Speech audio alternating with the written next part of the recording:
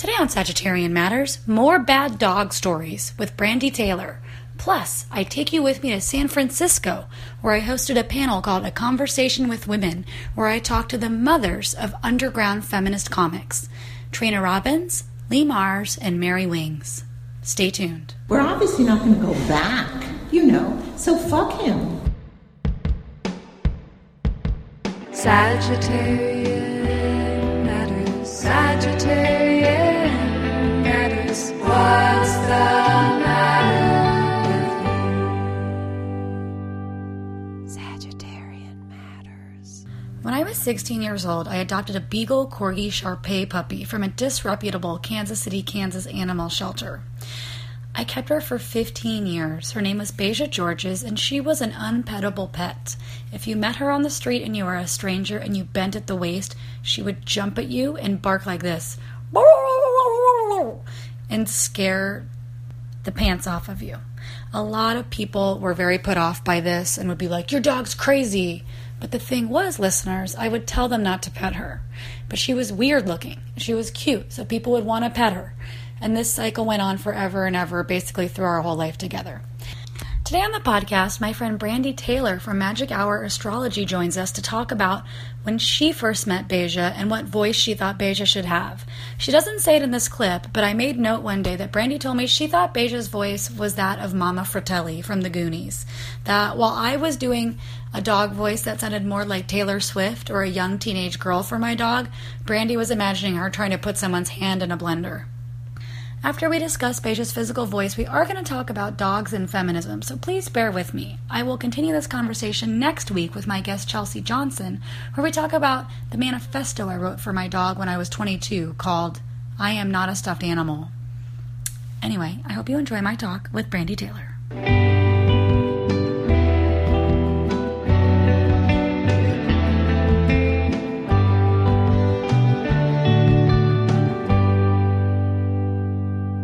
Brandy. Hi. Hi. Do you remember the first time you met Beja Georges? I do. I believe the first time I met Beja, I came over to your house and I saw one furry small dog who I would later meet as Wishbone, basically running into the wall. Repeatedly, like just over and over and over again, like just sort of like doesn't have any bearings, looks like a wind-up toy just coming into the wall. And then this like sort of like a really unidentifiable breed, very cute, like a very large head, long body, and then sort of looks like a hot dog or like a Polish sausage coming at me, barreling, and then having like this beagly hound dog bark. And I was like, whoa, hold your phone. And the thing that I remember the most upon first meeting Beja was like, what kind of dog is this? It's very unidentifiable. And also like, how does she make that sound? And then I really associated her with having like she kind of came on me like a truck driver, like a Mack truck driver, like a big rig driver. And so and her bark was so loud like that I really associated her with like this like no bullshit, big rig truck driver.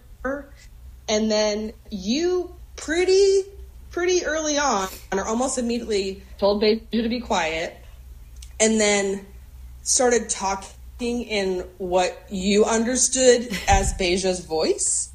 And it was like the complete opposite of what I was experiencing as Beja's voice. Because you do Beja's voice as like full Taylor Swift, like teen girl, waiting in line for an autograph, can't wait to go to the concert, like really a whole different zone and persona. And I still kind of, and to this day, I kind of can't even like, I don't hear that at all with Beja. All I hear is like this really gruff, Big Mac, I got a big rig, get the fuck out of my way. You know, that kind of voice. And when you describe her as being like, oh my God, like, shake it off. I can't wait to get into the pool party. Like, I can't even. And so in my mind, Beja kind of morphed into almost like to me, I'm like, Beja's kind of like a late 40s drag queen who does drag as a teen girl.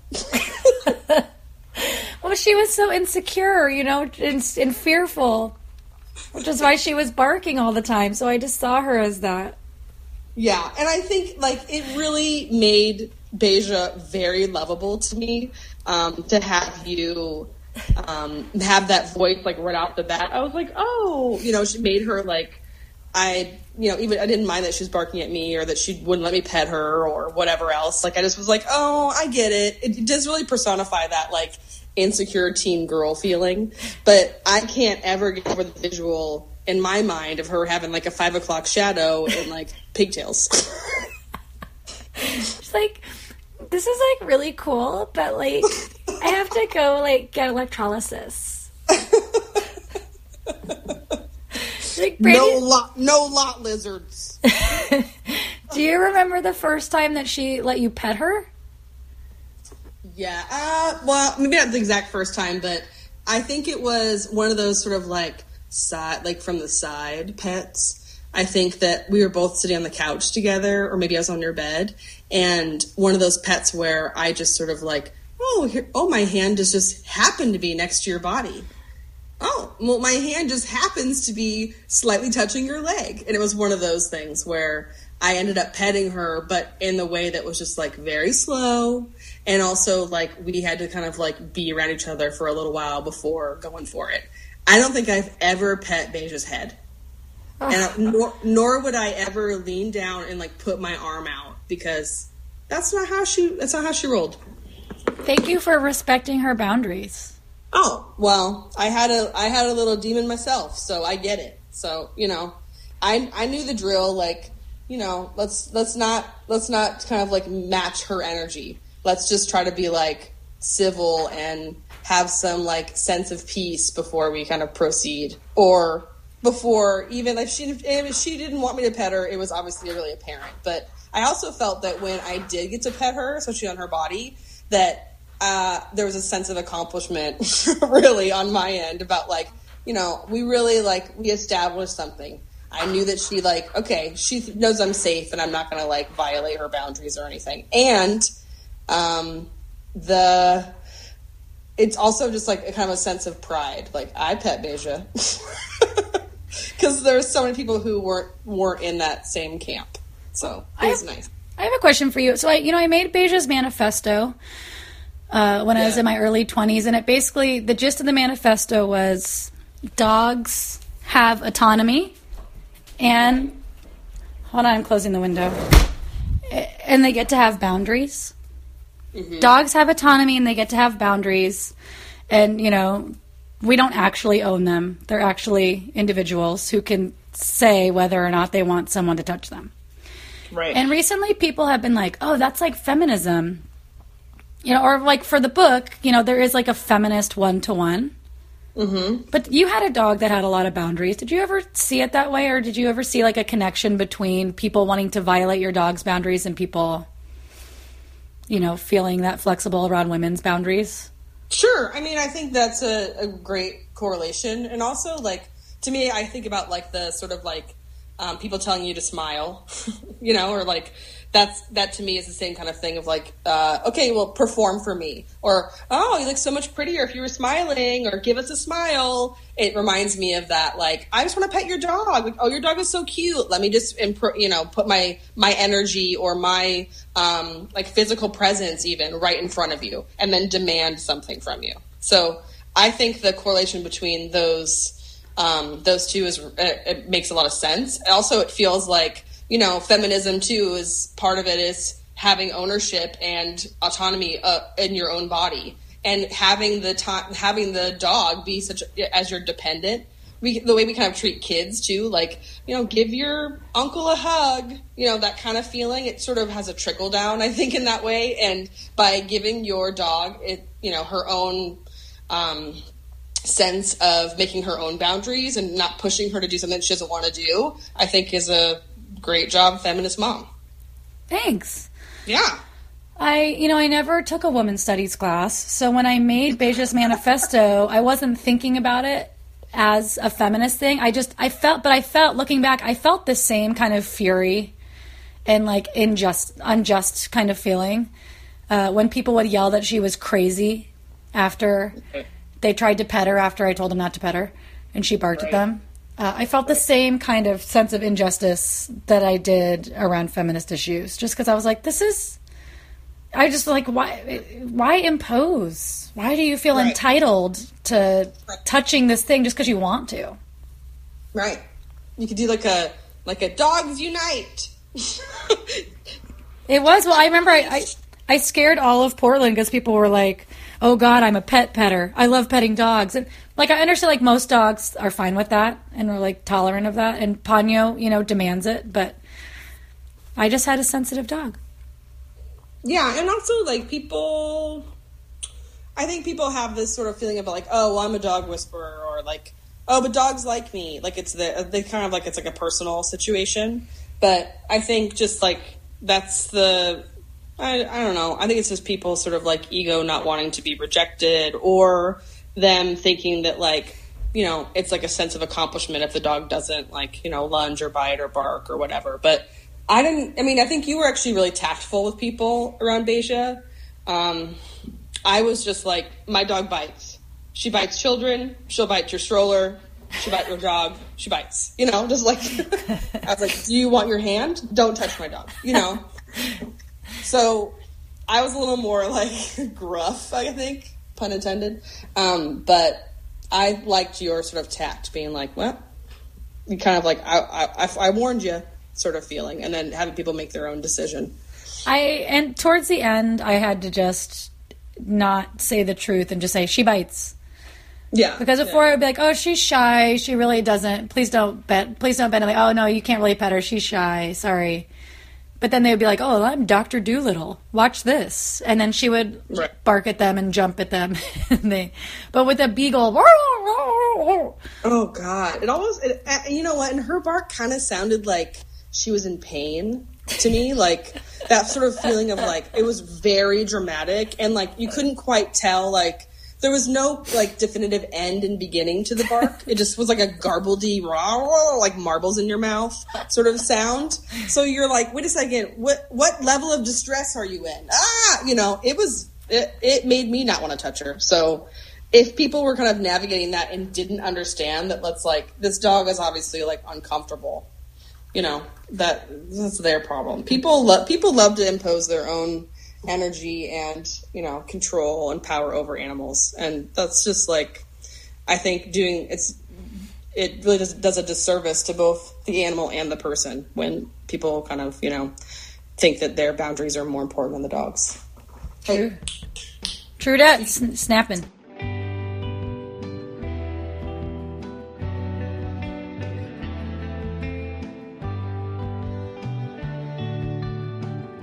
Travel with me, won't you, to San Francisco, where last week I moderated a panel with the mothers of underground feminist comics, Lee Mars, Mary Wings, and Trina Robbins.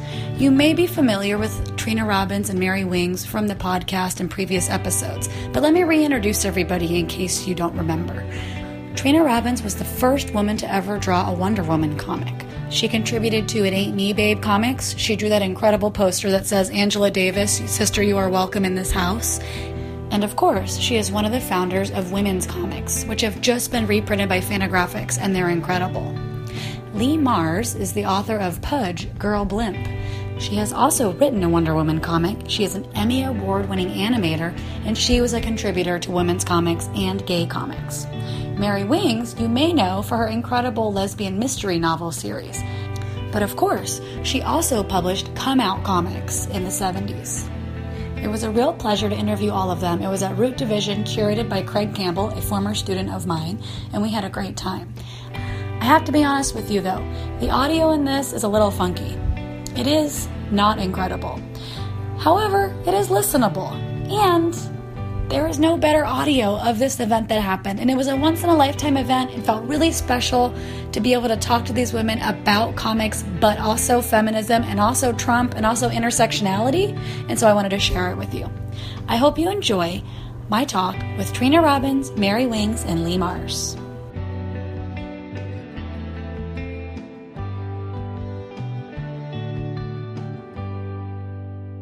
I wanted to read this hate mail that you received. What did you call it? Some really wonderful hate mail. Dated till the matriarchy reigns again. This is from 1973? I think so. Dear FBI, you can't fool us. Who are you kidding? We see through you trying to undermine the women's/lesbian movement. We expose you for the dirty, filthy infiltrators you are. This is sent to Trina. You talent faggots, you crew-cut she-pricks, we are disgusted, appalled, and revolted by women's comics. You don't even know that the point of respelling women is to get the men out of it.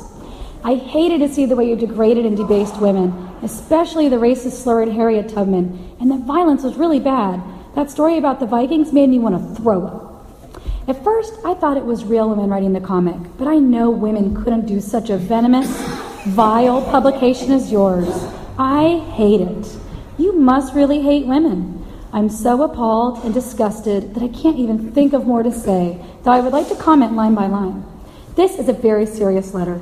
I know you won't print it, but we will, through our own mysterious way. Pass the word and let women all over the country know you are infiltrators. I will, of course, not sign my name. We love letters. I bet you do. In our wonderful ways, we will squelch you. Because of your stupidity, your downfall will come and is inevitable. From Moonbeam, Labrys, and Sparkling Star. What this says is more about them than about us. You have to remember that this was early days, so the identity search was on in those days. And so people who gathered together, usually in groups, had a fierce determination to survive and thrive. And what women's comics did was give a window to a great variety of expression. And we persisted in this. Actually, a conscious decision that the Women's Comics Collective here in San Francisco made was to, as near as possible, have half of the pages of every issue be devoted to new work. So we solicited beginners, and this was a serious decision, because although we were getting better and better in our artwork and our stories, it meant that the books weren't getting better and better.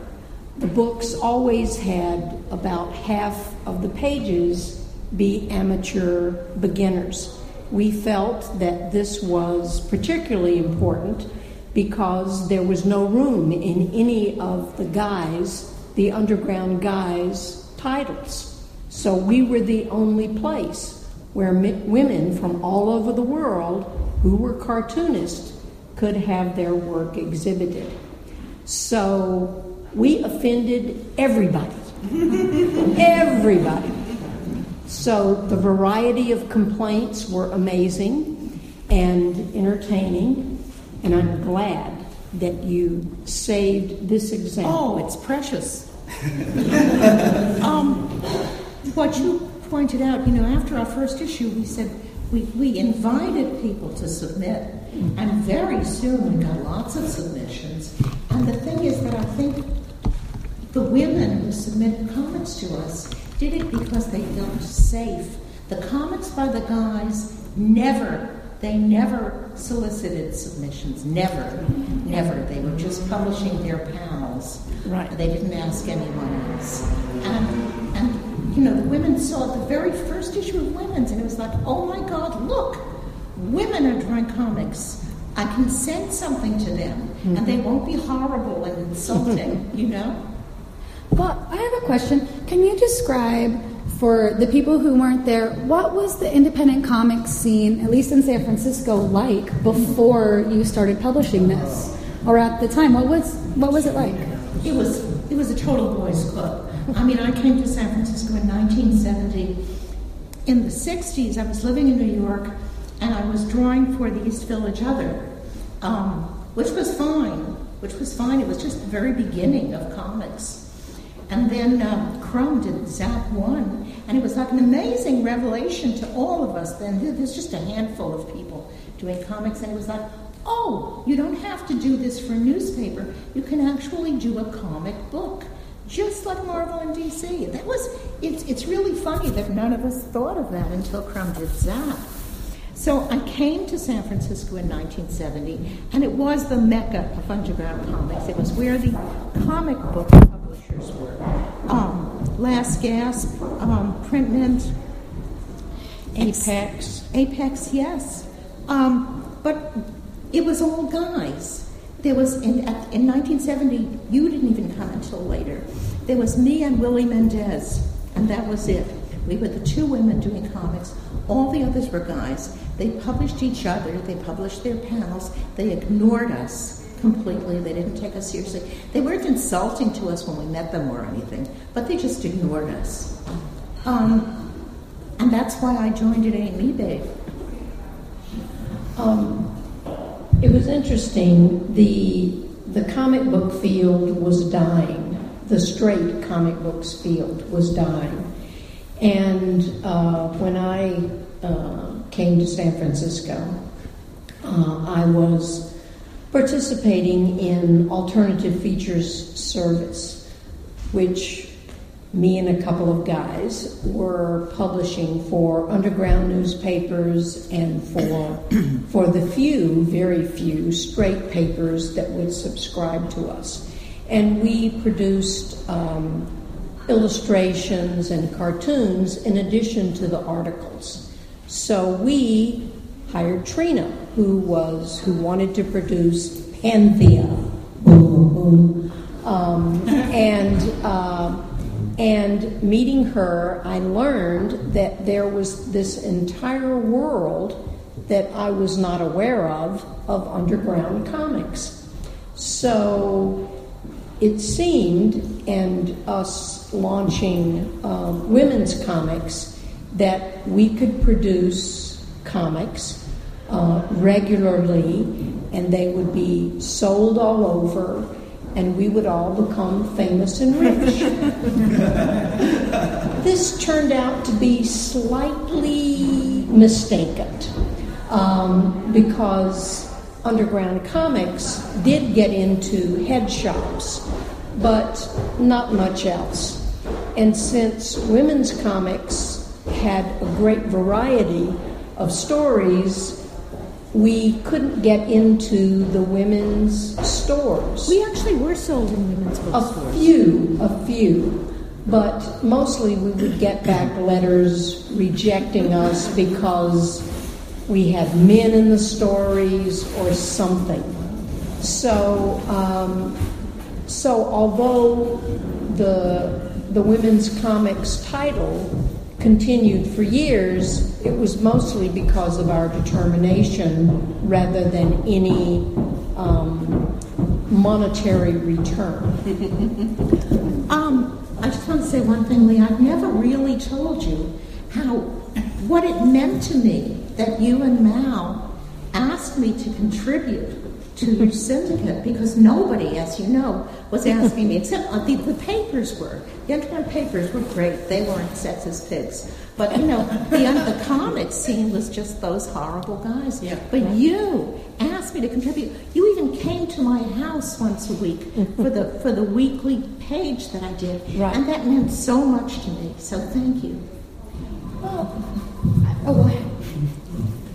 Just on the side here, I think it's hard to imagine now how repressive the culture was, how little vehicles there were.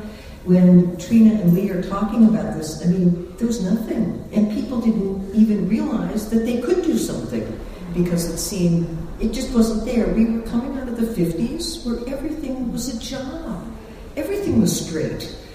to be not straight was dangerous. And it was also, it was heavy. People threw things at you. Did you really get things thrown at you? As a hippie, when I was first a hippie, it was very, very hard. But I think the census, we were really, it's so hard to describe that time, but everyone was so repressed that it was like a huge vortex of energy. When people started coming out, it was like one after the other, whether it was deaf liberation or black liberation or whatever. Everyone was starting to find it within 6 months, it seemed like. The movements were all related, definitely. Black liberation, women's liberation, gay liberation, they were all related. And they all happened almost at once, didn't they? Well, I was going to say, in your comics I'm seeing intersectional feminism, and that, is a buzzword that's come up over the past few years of, like, young feminists, especially on Twitter, are reclaiming intersectional feminism, and they're like, we just made this up. And, and people are having me on panels to be like, wow, you're intersectional. What is that like? And I'm like, well, what do you mean? All oppressions are linked, obviously. But I really find that you sounds told me like a new sex preference. A new sex Not another one. An intersectional. But you displayed this very well, in your comics and in the things you published, and in being related to, gay liberation and deaf liberation and black liberation. You had all these things in these comics, and I don't know if it was before your time, but it was before it had a name that was trending in the way that it is now. Can you talk about your feelings about that? I'd like to talk about that. Please. Because I'm a history person. And I really think we just replicate a lot of things over and over again. And what's curious to me is we revisit these panels, and honestly, Lee comes from the very professional comic book, the real comic book world, before she was sucked into the revolution. And Trina took so much shit from these guys. She didn't say that, but she took big prejudice. Yeah. I remember that. But in any event, I'm going back to 1840 here, and what I'm reading is that the women... That's before our time, in case I don't know. I think it all keeps happening over again. There was a very big discussion, I don't know if you history people know this, between the women's suffrage movement and the anti-slavery movement, which was, what do we do first? Do we go for the women's vote, or do we go for abolition? And it basically decided abolition. But was also happening at that time was spiritualism, with women knocking on tables, because electricity had just been invented, and they saw no reason that if an invisible message could go from Boston to New York, why couldn't it go from New York to heaven? Now imagine this state of mind. They thought this was a reasonable, extrapolation. Anyway. This was called spiritualism, and electricity was seen as female. So as all these sort of things were happening, it came together an incredible vortex of people, kind of blossoming in this way. And I think we felt that exactly in the 70s. I don't know what the next moment is. That's always my question. But I think, I'm always looking at history, and I'm always looking at the thing that hasn't been done, the thing that's not being said. Gosh, there are so many things I want to talk about based on everything you've all mentioned so far. I just want to know, at the time that you were making comics, you mentioned safety or danger, getting things thrown at you. It wasn't necessarily safe. If I'm reading a comic from the 70s by someone like R. Crumb, I'm seeing women's bodies used as objects in an almost grotesque way, and people of color. Not almost grotesque. Let's go ahead and let's cut through the chase and say grotesque. And people of color's bodies used and characterized in, I'll say, grotesque ways. And so as a woman or a person of color reading that, one wouldn't necessarily feel safe in that environment. But your comics not only jumped into that fray as women drawing comics, but the content was very female and about women owning their bodies. A lot of it is about sex. A lot of it is about, getting underground abortions or what to do or feeling used or feeling worthless or your worth being tied up in your looks or whatever. But you were doing that in a time where it took a lot of bravery because it wasn't a safe space. So I don't think we felt brave. We just felt like we had to do it. Yeah. Right? Yeah. Well, it was all about self-expression. What's interesting is during those days, we didn't know that this was the first or this was the only. Yeah. We just did it. Yeah. And in reflecting the times and our relationship to the times, it provided a huge window on what was happening there. We didn't find these stories anyplace else. We couldn't find them in the magazines of the day. We didn't find them in the books of the day. So we created these things that were from the pain, the angst, the insights that we personally had at the time. It was an amazing venue to be able to express yourself personally and get it printed, and that in itself was a return. We didn't have good sales numbers or anything, and we sure as hell didn't get paid enough money for any of this. But no one did. But that was true. No one got paid enough. And But that we didn't care if we got paid. No, we didn't. No, we didn't. that was such an amazing reward that there weren't any independent comics or anything at the time.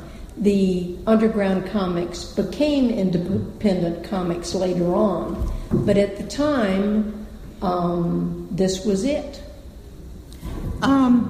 Nicole, you mentioned, you started talking about Crumb and the grotesque representations. Well, there had been a mainstream comics like Marvel and DC. They had a code, a comics code, and everybody who did comics for them had to adhere to the code, which was very restrictive. Excuse me. So one of the things about Undergrounds was there was no comics code. You could do whatever you wanted.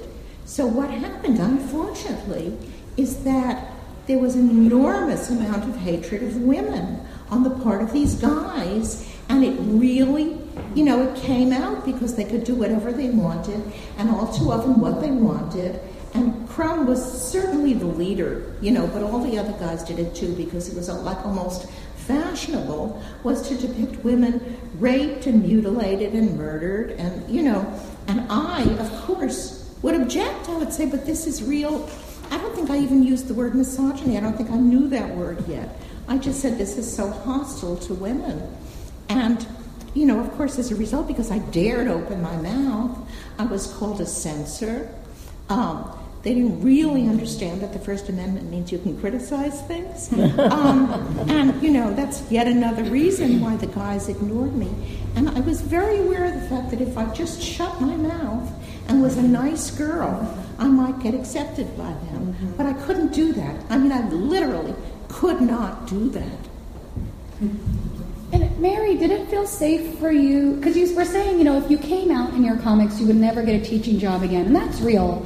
As a teacher of kids, I have that internalized homophobia that when kids find out that I'm an adult or a queer person or that I've ever talked about having sex in public, that I will never get a job teaching or near children again. And it's 2017. So at the time, did it feel unsafe or strange for you to be making gay comics as a woman, which is even worse than just being a woman as being a gay woman? I think going back to what Lee said is we just did it. And part of it was the incredible repression that we grew up in the 1950s, which maybe a few people were convention, but I didn't know what sexual intercourse was till I was 13 years old. And But none of us did. I said, no, that can't be true. There's no 13-year-old on the planet who doesn't know now, thank God. And then it was a huge to figure that out. And I didn't believe it for a while either. And I didn't even hear the word lesbian until I was 19. Oh, wow. That doesn't even exist anymore. So also, when I see young people, they're smarter about their feelings, they're smarter about their identities. We grew up with such repression that when we discovered it's like jumping into warm water. You get to say the word, you get to think the thought. And there was huge turmoil going on around us. Grew up in Chicago. Fred Hampton was mowed down. There were bloody mattresses hauled out. Mayor Daley's cops were there. It was local. It was the war. Everyone felt it. I don't know what people are feeling now, but it's great that all this openness is there. I don't think people feel any fear at all about publishing and saying anything.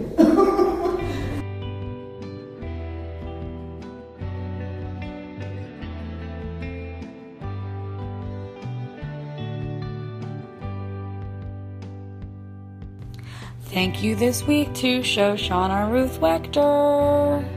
Have you ever noticed we don't have ads? It's true. I don't tell you about some gross shrimp scampi dish from Blue Apron. It's because we don't take ads right now. However, we do take tips. Please tip producer Chris. Chris Sutton does this out of the goodness of his heart, and he's expecting a baby. You can send Chris a tip by PayPaling hornetleg@gmail.com and say, tip Chris, or something about the podcast, and then we'll thank you on the air. I'll sing your name if you want. Hornetleg, HORNETLEG @gmail.com. Thank you for your support. You keep the podcast free and ad-free. Adios.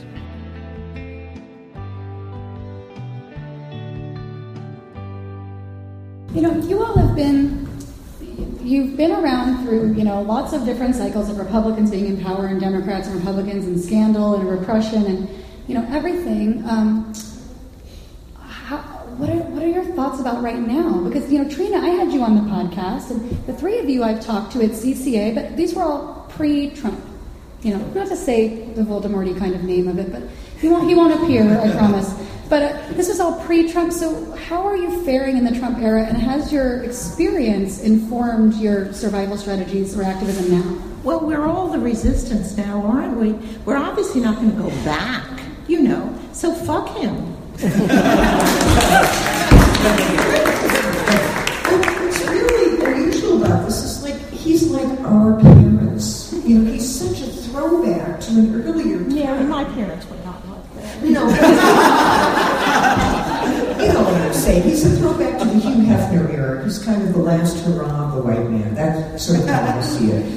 And what's unusual about this is that everyone that we know is on the same side. There's not this internecine fighting about, gee, you didn't say it right, and I'm going to write you this horrible letter, and you're not revolutionary enough. We're all terrified.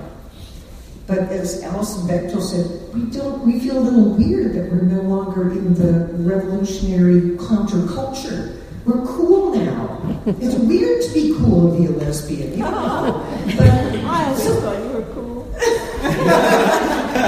The minute after I was so mad at Trina, and then of course the minute we met each other, we just sort of fell in love right away. We started with each other, but it's interesting because it's a huge resistance now.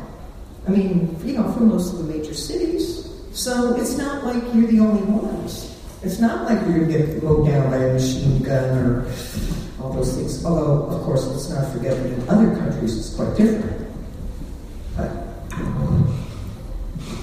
Well, I think we all have a responsibility, and I'm including the audience now, to do everything we can to resist.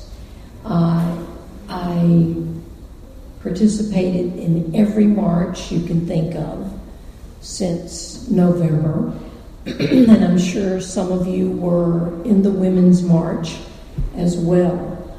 But going forward, participating in John Ossoff's campaign, in phone banks and such, I'm participating as well.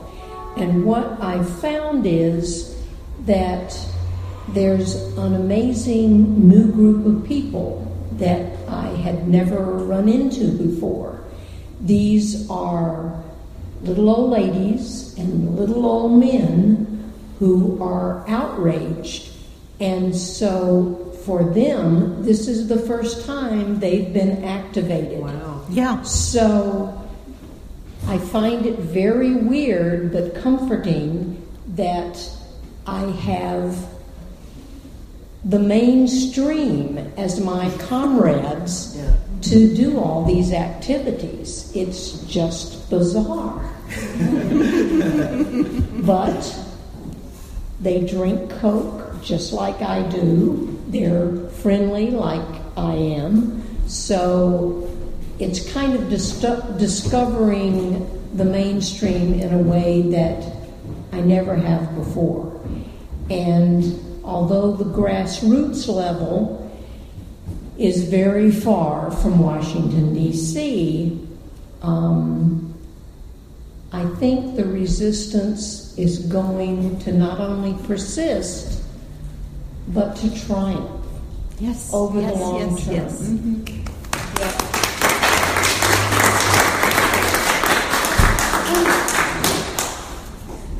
A friend of mine wrote a pamphlet called Making Art During Fascism, and she was leading groups, almost like group therapy for artists after the election, because after the election, artists that she knew were immediately like, maybe I shouldn't be an artist. Maybe this is a narcissistic waste of time. I should become a lawyer or a doctor or join the Human Rights Campaign or something.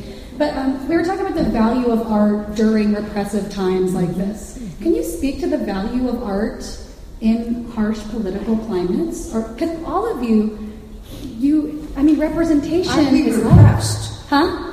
Are we repressed? Well, before women's liberation, I think before there were representations of women taking back their bodies, possibly. We're not repressed, but the government Trump is representing a view that's about 60 years old. Mm-hmm. His views I would are say 100 years old. Yeah, he really is. And so we're all unrepressedly saying this is ridiculous. I mean, it's not even just bad, it's absurd. So I just think he's going to fail. Of course he will. Yeah, he's just going to fail and be swept away, and we got to hang on. I appreciate that perspective. I like that a lot. Well, as I said before, we won't go back. Once you know what is true, you can't say, oh, that wasn't true, because you know it was true. Simple as that. I'm lucky because my parents were left-wing. They weren't at all on Trump. And, even though, of course, it was the 50s, and there was a lot that they weren't terribly hip about because they couldn't help it. They were that generation. But they were left-wing, and they understood, and they were very permissive. So I was born a bohemian, so I didn't have to become one. Mm-hmm. But the point is that, as I say, my parents were left-wing. They told me truths. In bringing me up left-wing, I knew the truth. And how could you deny it? How could you say, no, this isn't right? Mm-hmm. Well, my parents started out kind of left. We were living in Montgomery, Alabama, and my dad at that time was a pediatrician, a brilliant guy. He went to medical school when he was 16. Whoa, wow. And one day when I was 12, we were doing errands for my mother. And so we stopped, and there was a bunch of policemen hassling a bunch of black guys. And we were stopped in the traffic while this went on. And my dad said, all of this has been made up. We have created all of these systems, all of the governments, all of the infrastructure. And it can be changed any time. And that stuck with me when he, first of all, getting into the military, and then getting into the Surgeon General's office, and then getting into the Pentagon, and then eventually into the Nixon/Ford White House. He was co-opted by the system. But I stayed just like the little kid in Montgomery, Alabama. So following his instructions I saw that all of this we have created, and we can create it again. So I find the current times totally discouraging, but also inspiring, because we have a challenge to live up to and make real everything we could have imagined before the election, after the election. But you have to actually do things. You can't just be sitting in your house, being upset, yelling at the television, or yelling at your computer, or yelling at your iPhone. You need to actually do things in order for all this to change. In the 70s, we created comics, and that changed eventually how comics, the contents of comics, even mainstream comics. So it's on you guys. That's easy, Lee. That's wonderful. We're going to be around a little longer. You can't Say goodbye to everybody tonight. Well, let's talk about Wonder Woman for a second. We have so many things to talk about. We're really hopping back and forth. But I almost cried many times. I did cry one time. I felt she was such a noble Wonder Woman. You know, so respectable. She was not overly sexualized in a disappointing way. She was powerful and true. How does it feel to see this? And also, Trina, you said you were the second woman to ever write a Wonder Woman comic. I didn't write it, I drew it. You drew it. I was the first woman to draw a Wonder Woman comic, but Ramona Fradon had drawn Wonder Woman in Super Friends in 1970.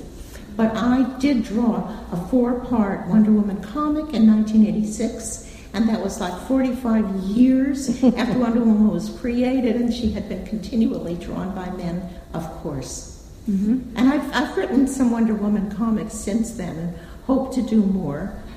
How do you like the new Wonder Woman? Oh, God, I love it. I have to say the first time I didn't cry, but the second time, I saw it twice. The second time I did cry. And, because it's so powerful.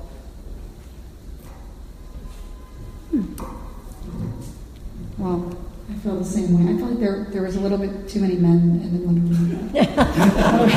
But I was like, God, why would you spend so much time with those guys? It's like, I guess to show how noble it wasn't good she perfect. was. Nothing is perfect. I was on a panel at a convention in Sacramento last weekend, and we talked.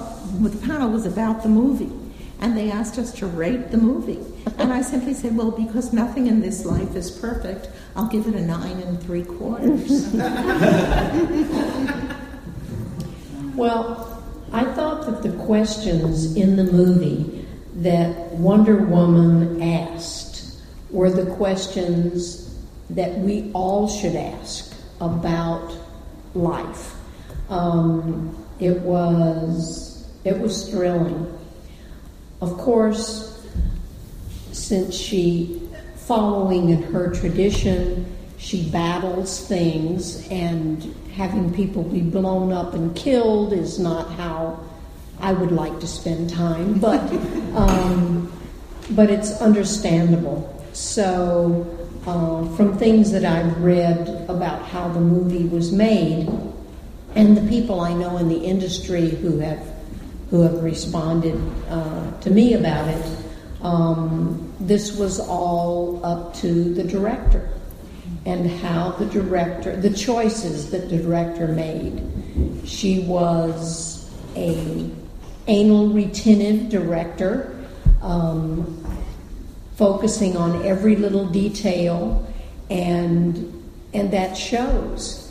So it was wonderful. How does it show, focusing on every little? You just noticed. Well, there were things about people's exchanges with one another. She paid attention to, of course, Wonder Woman's outfit and even the body language between Steve Trevor and Wonder Woman. So it was very impressive. Go ahead. There's one over there, too. Okay, sure. I would like to point out that in the 70s, when the Wonder Woman TV show came on, us feminists felt the same way. I mean, Linda Carter did a great job, and we just couldn't believe it. It was so wonderful. And right after, I think, the first episode, I came to a women's comics meeting, and Lee, you were there. You were talking to someone, and I heard you say, "In your satin tights, fighting for our rights." And I went, "Yeah, you saw the Wonder Woman." The song, by the way, if you've ever really listened to it, it's amazing because it's "In your satin tights, fighting for our rights," and then she says, "Get us out from under Wonder Woman." It's a feminist song. She's talking to women. Because I'm a teacher, I want to just cram the takeaways from this down your throat before the Q&A. One of them is share your resources. And especially if you are a person who, in any way, shape, or form is marginalized, lift each other up. There's something called shine theory, which is if I shine, you shine. The people around you, it's not taking away from your talent in order to help other people rise. So if you can form a collective or help somebody or give them some tips or show them the thing that you learned, can be helpful for everyone to come up together. You're stronger as a group, especially if you're marginalized in any way. You're stronger as a group coming up together. And that's a huge thing that I learned from this and from this panel. Share your resources, do what you can. My personal advice for young cartoonists, don't start a graphic novel if you've never drawn a 12-page story. If you've never drawn a 32-page story, don't bite off a 200-page story because your style might change. You might get sick of it. It's a pain in the ass. It's so boring. It's so hard. It's so hard to do, and you might hate it by the time you're done. 200 pages can take you years. I found novel writing far easier. Writing is easier. Writing is far easier. I mean, the drawing looks back and you can go, bleh, you can move the pen there. And you can the words are just so much easier than the drawing. People are surprised when I say that. But I think it's one of the comic book is kind of one of the highest arts in there with Albert Dürer and the amount of information you have to get and keeping the clarity. I mean, to me, what you do, Lee, it's like a Baroque artist doing a whole coffered ceiling,